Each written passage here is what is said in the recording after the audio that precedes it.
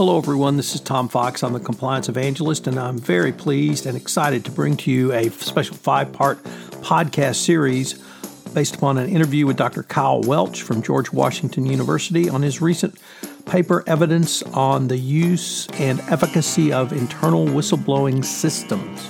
First, a word from our sponsor, Navex Global. Navex Global offers a comprehensive suite of ethics and compliance software, content, and services that helps organizations protect their people, reputation, and bottom line. With more than 13,000 customers, including 85% of the Fortune 500, Navex Global Solutions support the largest ethics and compliance community in the world. Over this 5-part podcast series, I take a deep dive into Dr. Welch's paper and explore why it is so important and significant for the compliance practitioner. We look into the background of why he started to study, what some of the key information he read to prepare for his research, what he expected or what predictions he had from looking at the numbers. Then we consider what his research found, and finally we tie it all together with what it all means for the compliance practitioner. This is one of the most significant academic studies for FCPA and anti-bribery compliance practitioners, and indeed all compliance practitioners. I know you will find this podcast series useful and helpful, as well as the paper, which of course we will link to in the show notes. This is Tom Fox. I'm the Compliance Evangelist. This special podcast series is a production of the Compliance Podcast Network. Hello, everyone. This is Tom Fox, back again for another episode in my 5-part exploration with Dr. Kyle Welch of his recently released paper, Evidence on the Use and Efficacy of Internal Whistleblowing Systems. First of all, Dr. Welch, welcome back, and thank you again for taking the time to visit with me. Happy to be here. So today, in this episode, I wanted to focus on a little bit of the background that you detailed in your paper. So could we start with what are some of the key whistleblower laws that impacted you in your research? Sure. This is the history of internal of reporting, humans reporting problems that they observe to authorities is an interesting history. In the United States, to my understanding, it started back during the Civil War is kind of the first laws that came out related to it. And these laws enabled individuals, if they noticed people defrauding the government during this time, were able to report on the misdeeds that were being done to the government, and they received a financial reward. And since then, there have been a number of similar type of things. One of the biggest ones that's out there is if you're a contractor for the government and you observe somebody working for the government doing something wrong, or if you are aware of some mishandling with one of these contractors for the government, you can actually report what's going wrong or the incident, and related to how much the government's being defrauded, you actually can get a financial reward. And so there's been a number of laws since the Civil War, and from a high level, the federal laws were the 1989 Whistleblower Protection Act. Industries have had their own laws related to it. In industries that have a lot of human capital, where problems, when humans make a mistake, it's a big deal. So, in healthcare, there was 1970s Occupational Safety and Healthcare Act, and then there's been a number of state laws. California had. In 1959, they had an act that was passed related to, Teamsters pushed it through to, false claims and fired employees that protecting them from coming forward with problems that they observed at firms. The two laws that come up the most currently in talking about this related to corporations is the 2002 Sarbanes-Oxley Act and the 2011 Dodd-Frank Act. And if you recall, Sarbanes-Oxley back in the day received initial interest because of what happened with Enron. Enron had done a number of things at the firm. Surprisingly, they had followed a lot of the accounting rules, but had broken fiduciary duty with their special purpose entities, and misrepresenting the true accounting of, the true accounting of what was going on. And internally in the organization, there was a whistleblower, and that person didn't go externally at first. They reported about it internally, and they had a number of negative consequences. And so the Sarbanes-Oxley Act, when they were debating it, our government was looking at it, debating on the law, put it on the shelf for a little while, and then WorldCom hit, which was the largest fraud, financial reporting fraud to date at that time. And that made it so that, this thing went through, and it made a lot of stiff laws, and there was a lot of compliance that needed to be done related to it. One of the things that came out of it was Section 301 that required internal whistleblowing systems as a way for employees inside the organization to actually report on problems that they observe at the firm. That the requirement is that system needs to be basically managed by the audit subcommittee of the board of directors. So the audit subcommittee of the board of directors looks at these reports, looks at the level of the reports, and deals with the minutia associated with this. And firms like Navex Global provide the system, and the benefit that they provide to firms is they provide a way for these employees to know that they're calling somebody outside the firm, so it's not going to be somebody that recognizes their voice. And it's a firm that is dedicated to making sure that their data they collect from employees is sacred and can be trusted, and that the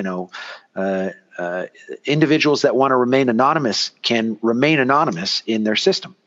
And so Sarbanes-Oxley came forward requiring these systems, and managers were all of a sudden that didn't necessarily know about them had to deal with these reports, and audit committees that didn't know about or didn't have them before started having to deal with them at that time. And so these reports started being a mainstay of public companies. Every public company had to have one of these. And it's not just public companies that utilize these systems. A ton of private companies do too. And even company and non-companies, churches, even government entities use these systems as a way to find information. So Sarbanes-Oxley came about, and that was a requirement for public companies. And then the Dodd-Frank came out in 2011. And Dodd-Frank in 2011 had kind of the opposite effect as Sarbanes-Oxley. Sarbanes-Oxley provided an incentive, or basically lowered the cost of providing information to management by requiring these systems. No longer did you have to leave a note, written with your left hand under the management's door without signing your name to talk about a problem. You had this external resource to use.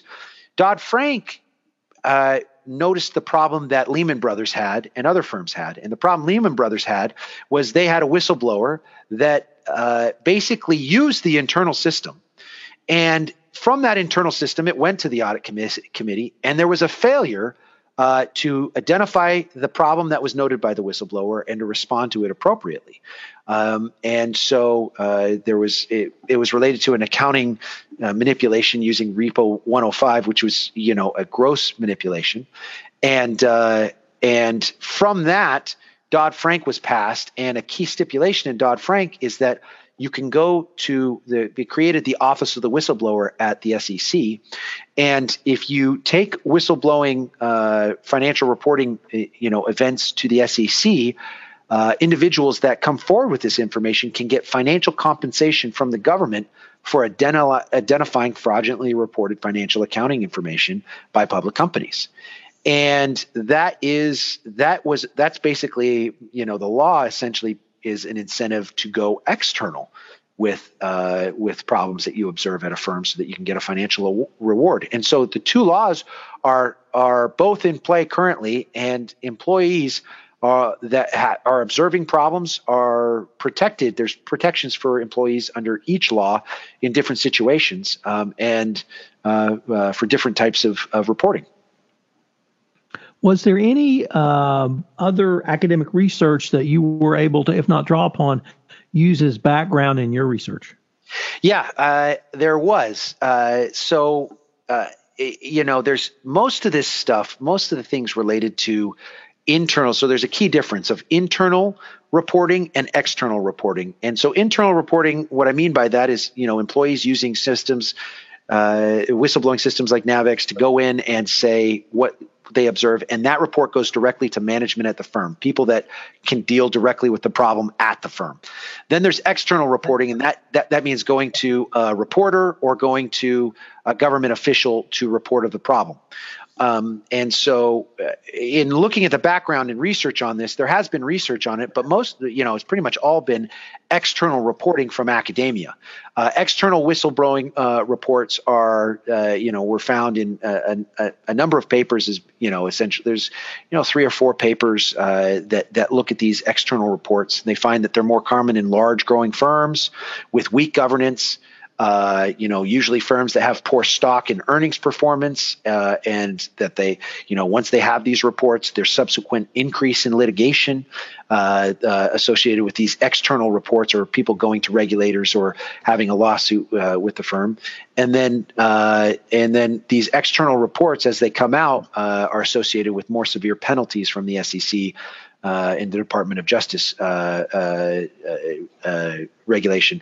There's been some research that shows that firms have responded to the regulation without, not even looking at research. Just as a result of the regulation, managers seem to be a little bit more aware of the problem that it poses to them, that somebody has a financial incentive, and so to report these to regulators. And so earnings management has been shown to be a little bit lower. But that's all dealing with external reporting. And the key thing about our research is that we have this access to this data that is all on internal systems and internal reporting to managers of problems. And you could imagine that could be similar or it could be different. The other research that's been done looking at this type of thing is mostly done by surveys and talking to people that have uncovered problems at firms. And so if you look at the research on fraud detection, by a large margin, if you look at the surveys that are taken by, you have your internal auditors, and then you have, regulators externally. By a huge margin, most people familiar with problems at firms and how they're discovered say that human capital is the way you discover them, that employees reporting on them is the way to discover problems internally at the firm. And we know from the SEC, from the reports they've had, that this is, for them, even externally, humans are the biggest way that they discover problems also, even before these incentives were there. And so the existing research lets us know a couple things. One, when there's external reporting that happens, there's more bad things that follow. The first report that comes out externally via news, via regulator, there's usually more that comes after that. And then second, there's more problems that come after that. And the second is what we know from the existing research is that it seems that humans are a key factor in solving this problem and identifying it. Unfortunately, we haven't created an AI or a computer that can just read things and point us at the problem. Humans are a huge part of this and identifying it. And so, as great as big data is, this is a story where humans are needed to be able to uncover and find problems. So, Dr. Welch, unfortunately, we're near the end of our time for this episode, but I've been visiting with Dr. Kyle Welch on his recently released paper, Evidence on the Use and Efficacy of Internal Whistleblowing Systems. Today, we've talked a little bit about the background, and I hope you'll join us for our next episode, where we look at, in more detail, an issue we teased in the first episode, which is what predictions and what did he expect to find. So, Dr. Welch, I look forward to continuing the conversation. Thank you very much. Thanks for having me. Hello, everyone. This is Tom Fox again.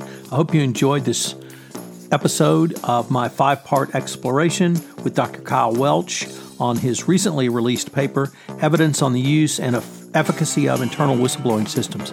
I hope you will find this podcast series as powerful a tool for you as a chief compliance officer or a compliance practitioner that you can have. I hope you will join us again for our next episode. This